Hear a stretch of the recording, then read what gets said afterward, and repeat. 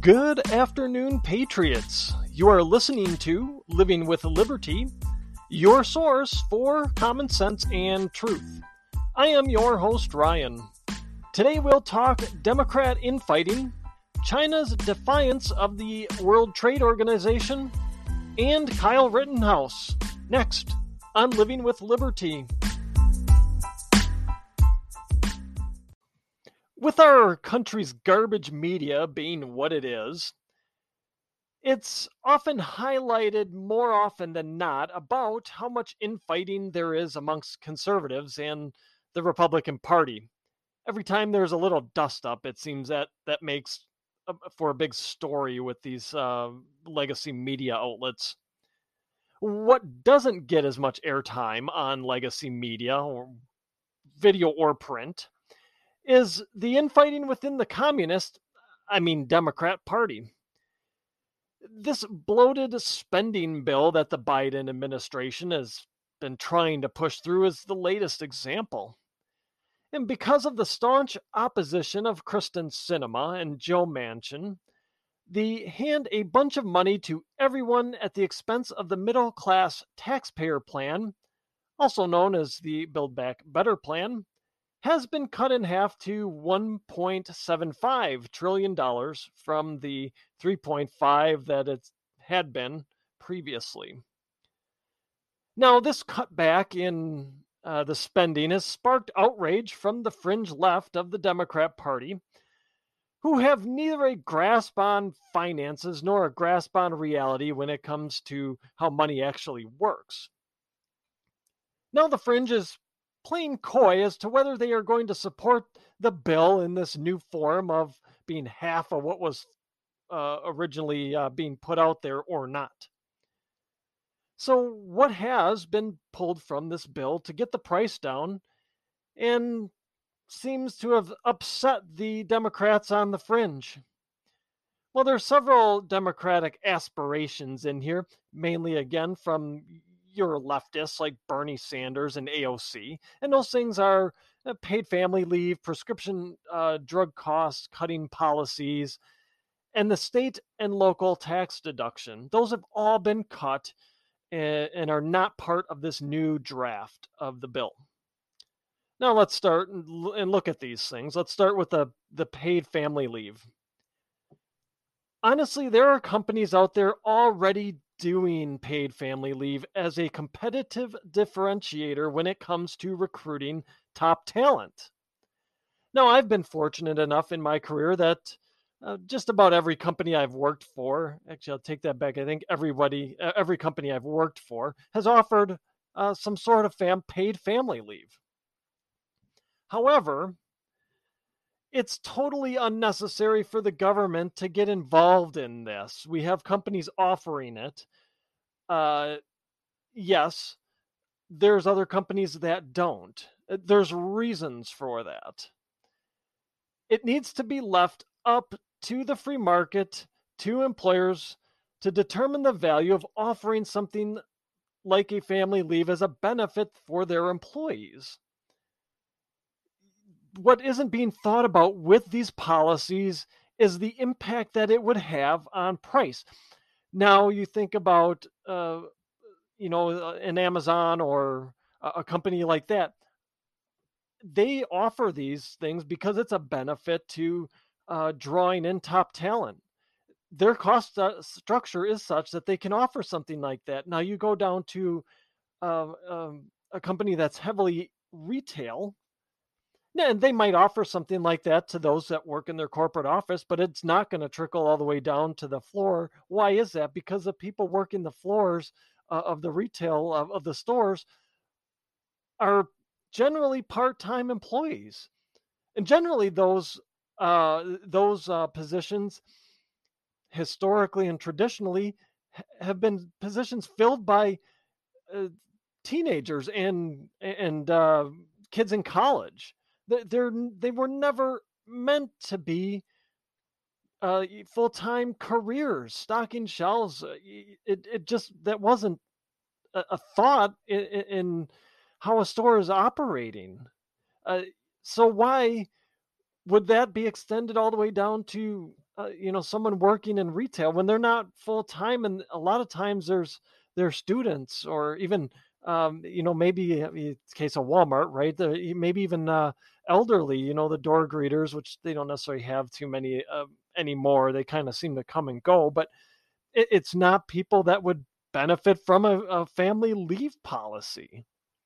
All something like that. It's a government regulation. All it would do is add additional costs. We're already battling inflation, and they had this in there. That would just increase it. Now, I want you to think about this for a moment here. A number of European nations offer these family leaves on the backs of their taxpayers. Now, how many of those European nations rank ahead of the United States in the World Economic Rankings? If you looked at the GDP, how many of those countries that offer this are ahead of the United States? If you said 0, you'd be correct. Why is that? Why, if this, and don't get me wrong, I think paid family leave is great. Like I said, I worked for companies that offered it. I benefited from it. It's a great way to draw young talent into your company. And I think companies should offer, but it should be companies, not the government mandating it. It should be the free market that determines that there is a value here to have something like this. As a company, we're going to offer it. Now, you think about why there aren't any European companies that rank ahead of the United States in the economic rankings, and they're offering these family leave plans. Well, because it's paid for by taxes. Those European companies or countries have higher tax rates, upwards at times of 50, 60%. Where do those taxes come from? Where does that money come from? It's taken from people and companies. That money that is taken from people and companies go to non-productive government programs, taking it out of the economy, which otherwise would use it to invest in new ideas. It would use it to invest in research and development. People would use it to consume products, to buy more products. They'd have that money available. The more money that is sucked out of the economy and given to the government, the less money there is for things like innovation and consumption. It's simple economics. We're taking money that could be used in a productive capacity and using it in an unproductive capacity. We're taking money for like a family leave where it could be a company offering that benefit. You have, in this case, then, non-productive money being just given to people instead of being available for use in capital investment or consumption. It's that simple. Even money, as much money as our government likes to print, it's still a finite supply of money, just like it's a finite supply of cars or apples or pick something. There's not an unlimited money supply. If it's taken from one thing and given to another, well, you can't use it for that thing you took it from. It's simple economics, and that's what these goofballs in government don't understand. That's what this progressive thinking doesn't understand. It's still a finite amount of money. And if you by the way, go ahead and print a bunch of money, then you got inflation problems on top of that.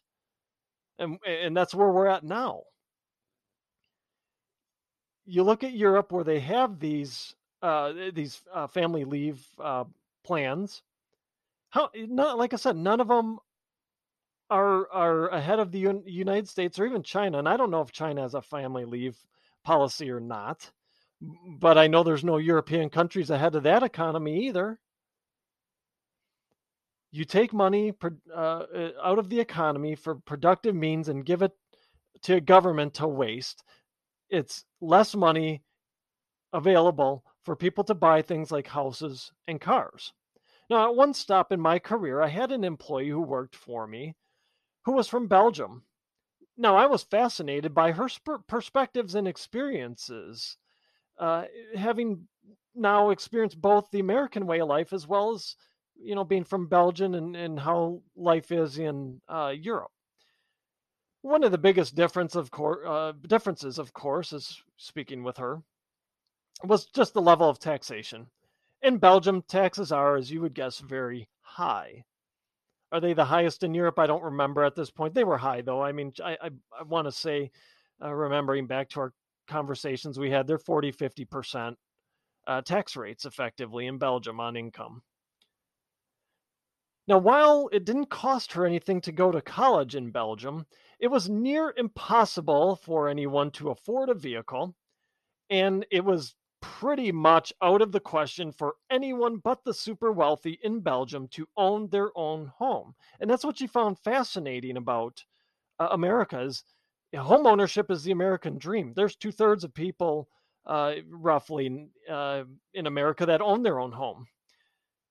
Not so in Belgium. She said that for your average Belgian, home ownership's out of the question. The dream in Belgium is for people to own their own car. And as we were discussing that, she one day, the differences in kind of what the American dream is and the Belgian dream is. She said the government just takes such a large chunk of people's income and taxes, they don't have money for things like home or vehicle ownership. They have the money to buy what they need, the food and etc. Maybe some of life's comforts, but certainly, it's tough to own a vehicle and even tougher to own a home. And that's just a tax rate. Now, again, gets back to the trade-off. They're taking this money out of the economy that could be productive and being put towards things like home loans for people or making things affordable, and they're using it to fund college for their citizens and other social programs, right? And that's the choice that was made. But it's a choice that was made. The economy, the market will decide, and that's how I think the market should decide what gets offered. Not a government picking winners and losers, not a government saying we're going to take a bunch of money from the citizens and put it to non-productive uses like uh, college or bridges to nowhere, things like that. If honestly, if there's a bridge that needed to be built somewhere, there'd be a market for it. If we continue to let our government spend beyond its means like it has been and continues to do and wants to do in the future, and we let it continue to let it spend on social programs which show no return on investment whatsoever, we're not even going to get into that, how much what the return on investment has been in these tax dollars and these governmental programs. It's atrocious. It would have caused many businesses to go bankrupt long ago. If we continue to let the government spend on social programs that could be marketplace differentiators, if we left it up to the private sector to decide, then that is where we as a nation will end up. We will end up like Belgium. Home ownership will be out of the question for Americans, for your everyday middle class American. And the American dream will kind of slide into that dream of just being able to own a personal vehicle. Now, if we look at the drug price issue, to me, that's an easy solve. Just incentivize competition for treatments of the same ailments. Honestly, some of the most expensive treatments out there there's only one option. And honestly, you look at the COVID vaccine, the FDA picked a winner. It's been Pfizer. Now, tell me that Pfizer isn't going to, once we'll see what happens, I guess, down the road here. But what we know today, if Pfizer is the only COVID vaccine option when it actually gets produced, we're still administering the one that's been granted under the emergency use authorization. They haven't even started producing the branded one yet. The one that was actually approved by the FDA. So we've got one approved COVID vaccine. What do you think that's going to mean for the price of that once we get down the road where Pfizer's is the only one that's approved? You have a monopoly. That price, Pfizer's going to be able to charge whatever they want for it. get more competition, incentivize competition for treatments of the same ailments. One option means high prices. You get more options out there. We have to figure out a way to incentivize competition so that there are more options in the marketplace. More options means lower prices. We don't need regulation to bring drug prices down. In all honesty, that's only going to drive them higher. We need the forces of a market economy, a true market economy, to drive prices down. More supply will equal less expensive products. That's just how it goes. Once you have more of something, you have more choices. You have to drive the price down to get someone to purchase it. That it's just again, it blows my mind. We have so many experts in the government that don't get this.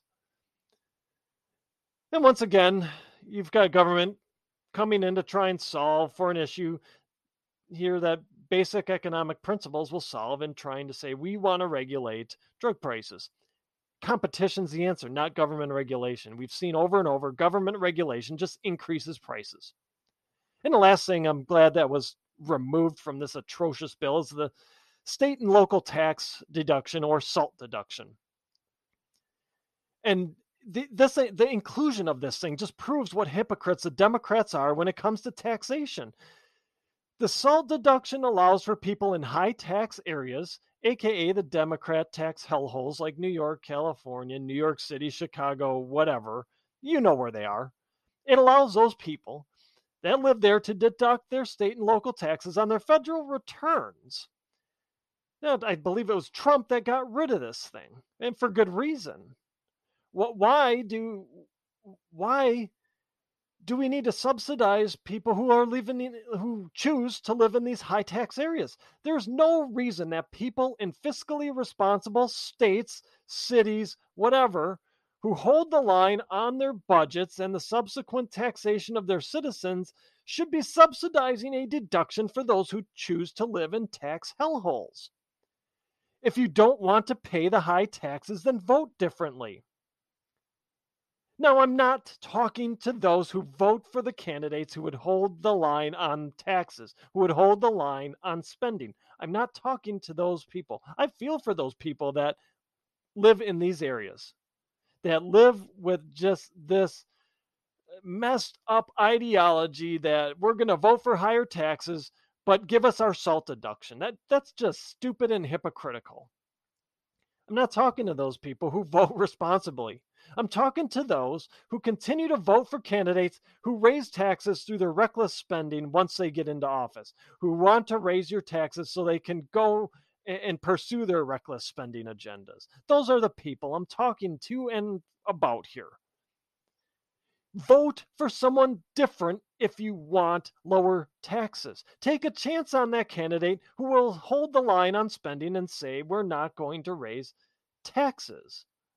There's no reason those of us who live in states who that hold the line on their spending and tax rates should subsidize deductions for those who choose to continue to vote in economic and financial illiterates. This is nothing more than pandering to voters in these tax hells for the next election cycle.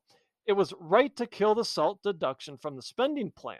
There's no reason that we need to spend more in a bill so we can funnel it back to people who live in high tax areas. Vote differently there or move out. You have choices. One or the other is going to get the attention of the financial illiterates in these areas. Now, the last interesting bit from the Building America's Enemies Back Better bill is the hypocrisy of the Democrats in general. Now, there's more besides the SALT deduction that they had in and got taken out. Now, it seems they are interested in reading a bill before voting on it.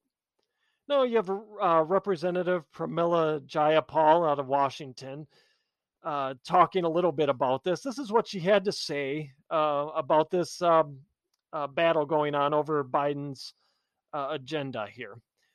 She said this: "What we said consistently is that we want to see what's actually in the bill. We want to see the legislative text. And then assuming that we're fine with that, we'll vote both bills through at the same time." Oh, so now all of a sudden Democrats want to read about what it is they are trying to pass? They want to know the details before they are asked to vote affirmative on a bill? Now, don't get me wrong. Republicans are just as guilty of bill illiteracy as Democrats. I have my doubts about how much they actually read these things too. But the point is we have the party of we have to pass the bill before we can know what's in it, saying now all of a sudden they want to read the bill before passing it. Yeah, I agree. Reading it would be a good start. Maybe if they actually read it, it'll make the progressive wing of the Democrats entrench even more in their quest for a drunken spending spree. And maybe that entrenchment lasts all the way to, say, 2022, where this awful inflation inducing monstrosity can be killed on the House floor when hopefully the Democrats are routed from the majority. Now, I know that's probably a pipe dream, but we can all do our part. We can all help make this happen by calling our reps and pressuring them to continue to oppose this bill or to get them to oppose this bill. It's only going to be brought to the House floor when it has enough votes to pass. So the more we can encourage our legislators on both sides of the aisle to oppose it in its current form, the longer it will be stalled from receiving the vote. And the longer it's stalled, the better the chances are of it not being passed at all. Now, moving on, I found an interesting story in the Epoch Times on how China is not living up to its commitments of fair trade as a member of the WTO. Honestly, is anyone shocked by this? I mean, this isn't really breaking news. We all know this. This is what the article says. China has never really observed the rules of the World Trade Organization. It has taken advantage of the World Trade Organization. Clyde Prestowitz, president and founder of the Economic Strategy Institute, told the Chinese edition of the Epoch Times.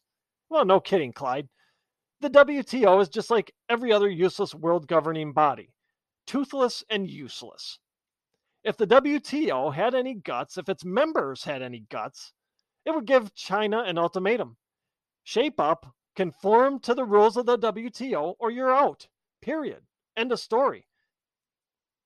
Now, Prestowitz had this to say about, as an example, and this is in regards to Australia's trade with China. He says this: if you just look at what China has been doing in its trade with Australia, it's actually, sadly, halting Australian imports. Okay, so China's halting Australian imports. What is anybody at the WTO doing about it? The useless WTO is setting up a panel to study this China issue. Oh, wait, another commission that'll do nothing. Amazing. So here's a little bit more from the Epoch Times piece on this panel. It says this: on October 26th, the WTO agreed to set up a panel to examine China's steep duties on imported Australian wine. This is the third time Australia has sought WTO action over an agricultural product in less than a year, according to the Australian Broadcasting Company. The third time? If I'm Australia, I'm telling the WTO that either they get off of China's teat and do something, or we are pulling our funding. We are pulling out of the WTO. Australia's plight here just shows how useless of an organization the WTO really is. There comes a time when these countries need to take matters into their own hands. How many times or how many tariffs on China has the Biden administration rolled back from what the Trump administration put in place? None. That should be telling. Now, I know the Brandon administration isn't going to go any further. In fact, they might even start rolling them back eventually. But if China doesn't change their ways, the next administration that comes in should stand in solidarity with the countries that are getting screwed by China's tactics and threaten to pull out of the WTO if they aren't going to perform their assigned function of negotiating trade disputes among the nations and their assigned function of making sure there's fair trade among the nations. To make sure that member nations are abiding by the rules and regulations of being a WTO member. As usual with these awful world institutions, the U.S. is leading the way as far as being the highest individual country contributor to the budget of this thing. The U.S. provides 11.6% of the WTO's funding, and that was in 2020. Now, that amounts to $24 million.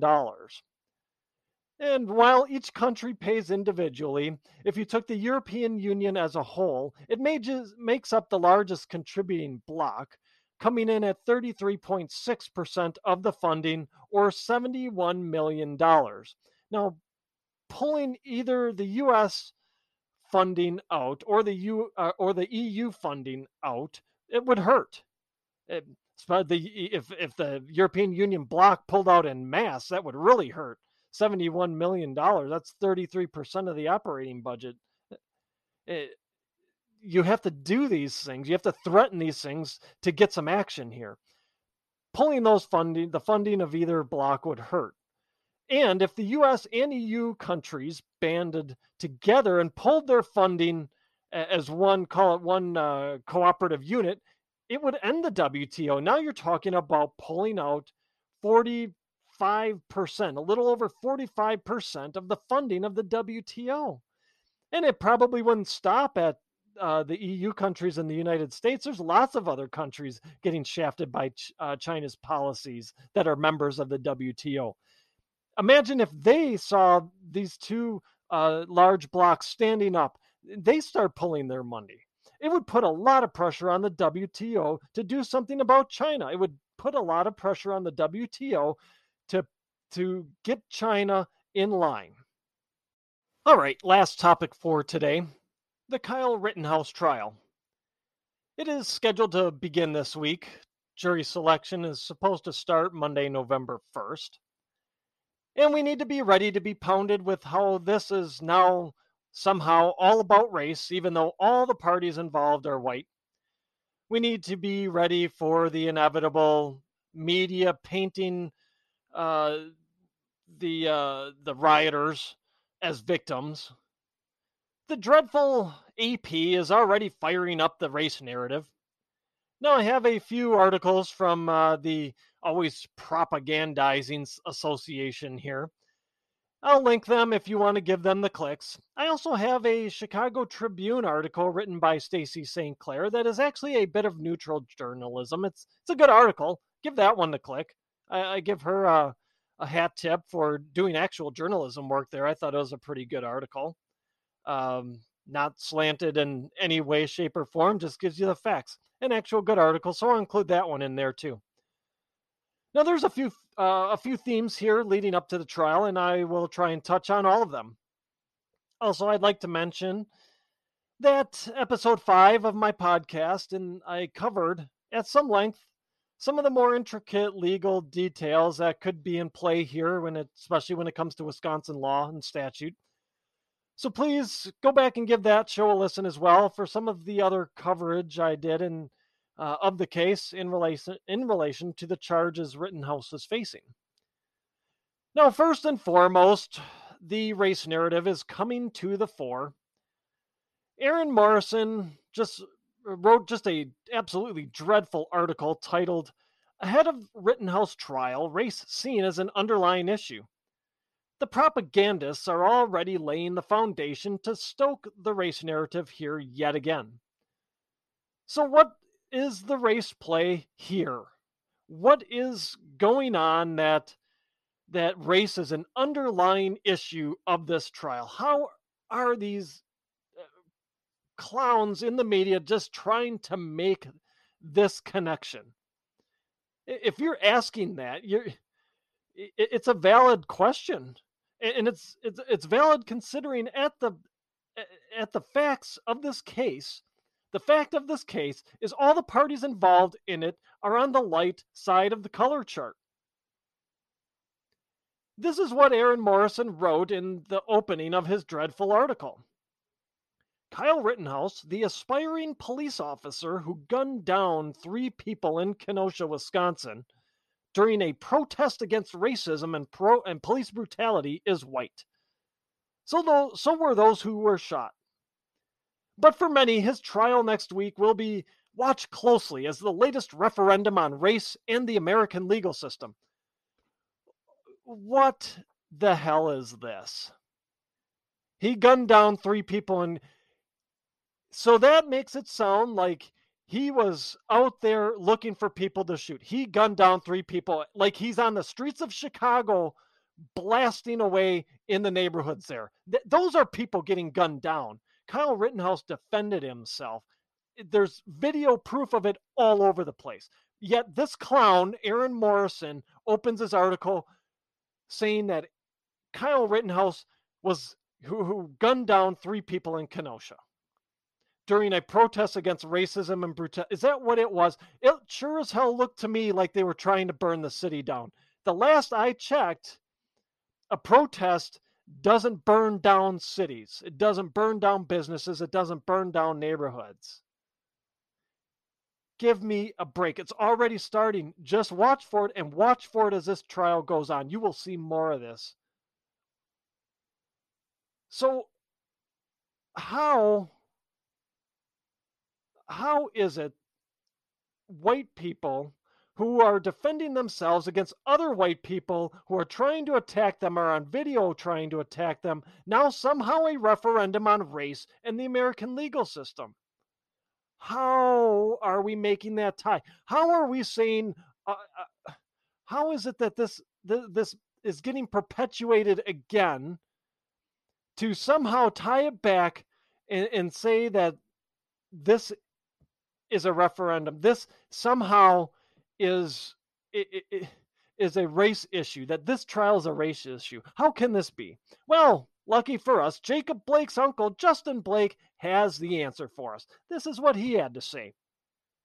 If our country shows that you can shoot Caucasians who support us, then this country can never stand up in any international or global hearing and talk about human rights, the uncle said. He said, if Rittenhouse goes free, white people will be able to ride down every African American community and just have fun, like you're going hunting or something. That is Justin Blake, Jacob Blake's uncle. How is this even serious? How is this even being printed in something that is supposed to be serious? Well, we know that the AP, like every other legacy media outlet in this country, is garbage and has ceased to be serious long ago. So, apparently, Justin Blake missed the fact that one of the rioters Rittenhouse was defending himself against was hurling racial slurs on camera before that. He was hurling racial slurs at people there protecting the businesses. I'm pretty confident that white people aren't just going out in every African American community having fun, as Justin Blake puts it.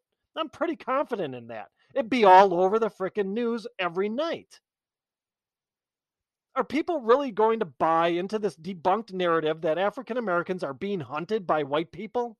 It doesn't matter how many times you say it, it ain't true. How can the mentality here is astounding. So somehow Rittenhouse going free is going to be the trigger to give open season, or to have open season on African Americans? How do you even draw that conclusion? I'm sorry, that is incredibly stupid. That you can even draw that conclusion. That's not even happening now. It wasn't happening before then. It's somehow going to happen after, if Rittenhouse is acquitted. The the guys here that Rittenhouse defended himself against were all white. He's white. How does this have anything to do with the black community? It has nothing to do with black and white relations. And it has everything to do, this trial, everything that this trial is, it has to do with 3 life losers who were in Kenosha, not to support the Jacob Blake, not to support police brutality, not to support BLM movement. They were simply in Kenosha to cause chaos and destruction. It's that simple. And they attacked a 17-year-old kid who was there defending a business, who was there earlier in the day cleaning up the mess from the night before, who was there on video providing medical attention to someone that had gotten hurt during the riot. That is what this is about. This has nothing to do with race relations, yet they want to make it everything to do with race relations to try and open that wound back up. This is ridiculous. This is stupid. This is propaganda. And I know my listeners don't believe it, won't believe it. I hope that there's a lot of America that doesn't believe it. It's absolutely stupid. Go look at your facts for yourself. Furthermore, since there will be a big deal and has been a big deal, will continue to be a big deal made about Rittenhouse coming into Kenosha from Antioch, Illinois. He's from out of town. Antioch's 20 miles roughly from Kenosha. There'll be much made about his being armed, which, oh, by the way, the rifle he had was not brought across state lines. It was his legal rifle. He kept it at a friend's house. Did not cross state lines at all. That's been debunked. I wouldn't put it past our garbage media to try and bring that up again. I want to also have a little reminder here about just the kind of individuals that attacked Kyle Rittenhouse, that were there supposedly in solidarity with the BLM movement, and supposedly there protesting police brutality. Now, Joseph Rosenbaum, we know, I won't rehash too much of that. We know he was had his issues with a sexual assault conviction and other legal troubles. Now, correct me if I'm wrong, but he was there witness setting fires. I believe it was a fire that he set that was put out by a good Samaritan that kind of triggered his rage at Kyle Rittenhouse, because remembering back from the story, Kyle Rittenhouse had similar looking clothing to the individual that had put out the fire that Rosenbaum had just started in some barrel and it was or dumpster or whatever it was, and shoved it towards a gas station. Rosenbaum's last known home address was Waco, Texas. Rosenbaum chased Rittenhouse through a car lot. Rosenbaum is captured on video hurling racial slurs earlier in the evening at other armed men, other people there to protect their town, their city, their community's businesses. Last I checked, Texas isn't anywhere near Wisconsin or even Illinois for that matter. But there will be no mention of why Rosenbaum was in Kenosha, even though his home address was Texas. No mention of that. Yeah, so they make a big deal out of Rittenhouse being coming in from out of state, but Rosenbaum will give him a pass. That's what the media is going to do. There's not any mention of that. There won't be. And then you have Anthony Huber, who was filmed beating Rittenhouse with a skateboard. I believe he's had his own legal troubles as well. Now, Huber was from Silver Lake, Wisconsin, which is about 20 miles west of Kenosha. Once again, we have another rioter who was in town, and if it wasn't even a town that's anywhere close to Kenosha. I mean, 20 minutes, I've lived out in that way and driven out that way. It's a good ride. It's probably a minimum 30-minute ride into Kenosha where this all took place. So here again, someone that was supposedly supporting the cause in from out of town. And then last is Gage Grosskreutz, who is from West Allis, Wisconsin. That's a full 40 miles from Kenosha. 40 miles. from Kenosha. And they want to make a big deal of Rittenhouse coming from Antioch, which is literally just over the border in terms of Wisconsin and Illinois. Yes, it is 20 miles because it's west of Kenosha, but you got someone coming 40 miles. And to boot, Grosskreutz was armed with a pistol and is seen in footage holding it. I believe he was even filmed pointing it at Rittenhouse. Oh, and don't forget, Gage Grosskreutz here also expressed remorse that he didn't use his pistol to shoot Rittenhouse in a conversation with a friend that said friend posted on social media after the fact, after that he had been in the hospital and had his arm all wrapped up from when he was shot by Rittenhouse. These three rioters weren't in Kenosha for a festival or some block party or visiting anyone. They were there to cause chaos. You don't just come in from that far out of town in during riots and unrest in a city without that purpose. They came to Kenosha purposefully. They came to cause chaos and destruction. When Rittenhouse was forced to defend himself, it was already the third night of unrest in Kenosha. These three individuals knew what was going on when they showed up in Kenosha. They already knew what the situation was going to be. They knew what they were getting into when they rolled into Kenosha and what was going to go on that night. They came into Kenosha to cause more destruction and violence and chaos. Plain and simple. If that wasn't your intent, you don't show up. Period. And to paint this as anything having to do with race is dishonest and flat out wrong. To paint this and these three as victims is flat out wrong. To paint these three rioters as allies of the African American community is a lie. Just because they were in Kenosha during the unrest triggered by perceived police brutality does not make them supporters of the cause. To paint them as such is dishonest until you show me that they were supporters of the cause well before that night in Kenosha. Then maybe there's a conversation to be had that they did actually support the BLM cause, to support the African American community. Until then, until that is shown, it's dishonest to paint them as anything but individuals who rolled into Kenosha for nefarious reasons. Now, there is a bit of good news here within the case, and it's this: the judge in the Rittenhouse case will not allow the prosecution to refer to the three, to refer to Rosenbaum, Huber, and Grosskreutz as victims. Now, the defense cannot refer to them as rioters, looters, or arsonists, at least in their opening statements.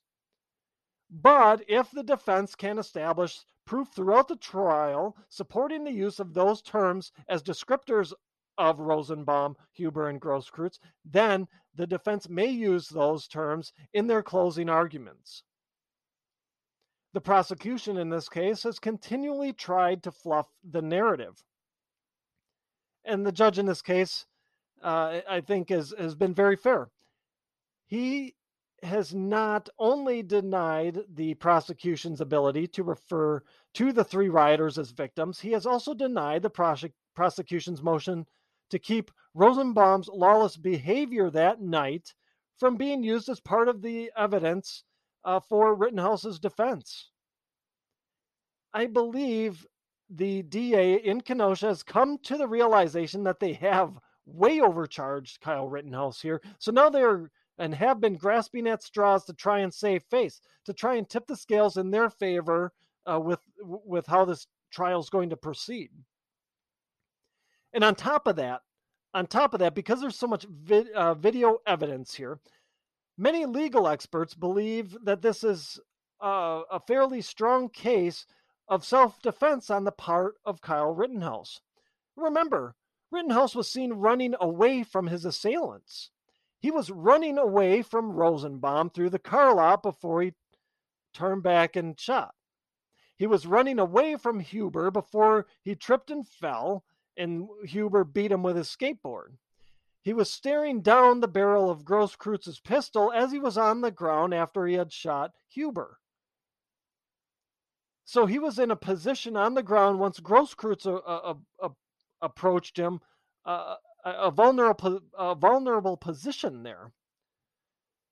The fact that Rittenhouse was witnessed trying to remove himself from the situation is important when it comes to the self-defense claim.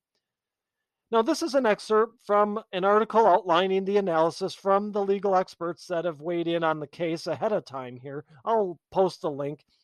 It's an AP article, but it's, on the scale of less bad AP articles, I guess. But it says this: Wisconsin law doesn't require someone whose life is in danger to flee before shooting. So right there, it's almost like it's saying it's a stand your ground. We're not a stand your ground state, but our law doesn't require someone whose life is in danger to flee before shooting. I think even that narrative might have been out there. It's not a requirement. If your life's in danger, you certainly have the right to defend yourself. You don't have to start running before you start defending yourself. But here's the second part to this, and it's also important when evaluating this case in the self-defense claim. It says this: but jurors can consider whether someone tried to move away from danger as they assess the reasonableness of a self-defense claim. So the jury can take a look and say, okay, he's claiming self-defense. Do we have a reasonable case of a reasonable claim of self-defense here? And part of that reasonable claim is that that person claiming that they acted in self-defense, were they reasonably trying to were they trying to move away from danger before they went into their self-defense mode?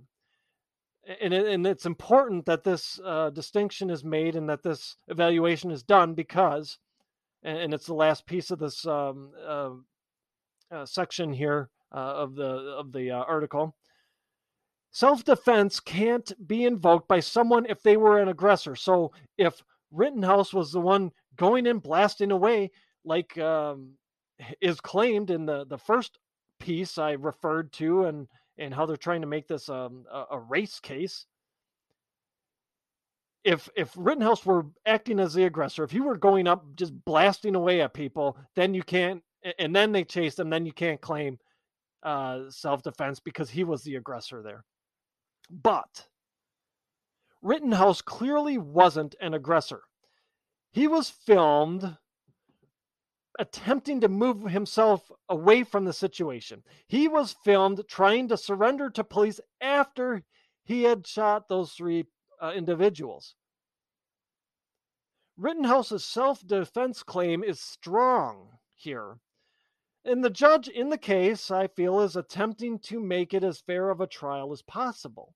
And I really hope that the jury in this case is sequestered so they aren't polluted by the narratives that will be circulating during this trial. I firmly believe that in looking at the charges brought forth by the Kenosha DA, they are overcharging Rittenhouse, especially the first-degree homicide charges that were brought way back when Rittenhouse was originally arrested and charges brought forth. Those are way over and above what we have here. I think the DA in Kenosha realize this, and they realize they're too late on here, and that's why they're trying to fluff this up and pull in some victim cards and some other things here. I think they realize this. I think they realize they overcharge here because with the first-degree homicide charge, they have to prove the intent that Rittenhouse was in Kenosha looking to kill that night. They don't have it here. All the video evidence points to the fact that he was trying to remove himself from the situation. The video evidence points to Rittenhouse was there cleaning up earlier in the day. He was there helping a rioter when they were injured. Now, is that someone that is there that where a first-degree homicide charge would stick? They don't have intent here. I think the prosecution knows they screwed up on these charges. And it's been evident in some of the pretrial motions they filed, some of the ones I've gone over here. In the end, we'll see how this trial plays out. The self-defense claim is strong. I firmly believe that. And I firmly believe that the video evidence is clear in how Rittenhouse acted that evening. And it is in that mode of self-defense. He did everything he could to avoid having to use his rifle. He did everything he could to avoid shooting. Ultimately, though, it's going to be up to the jury and how they perceive the evidence to rule in the same way. Friends, that's my show for today. Thank you for listening. Please check out my website, livingwithlibertypodcast.com. There you'll find links to my past shows, my original articles, as well as other resources to help arm you with the knowledge in fighting off the prevailing narratives of the day. While on my website, shop my store, Living with Liberty Outfitters. Lastly, I'd be so grateful if you shared, subscribed, and left a positive review of the show, should your listening platform allow. Subscribing helps us move up the charts and helps more people find the truth.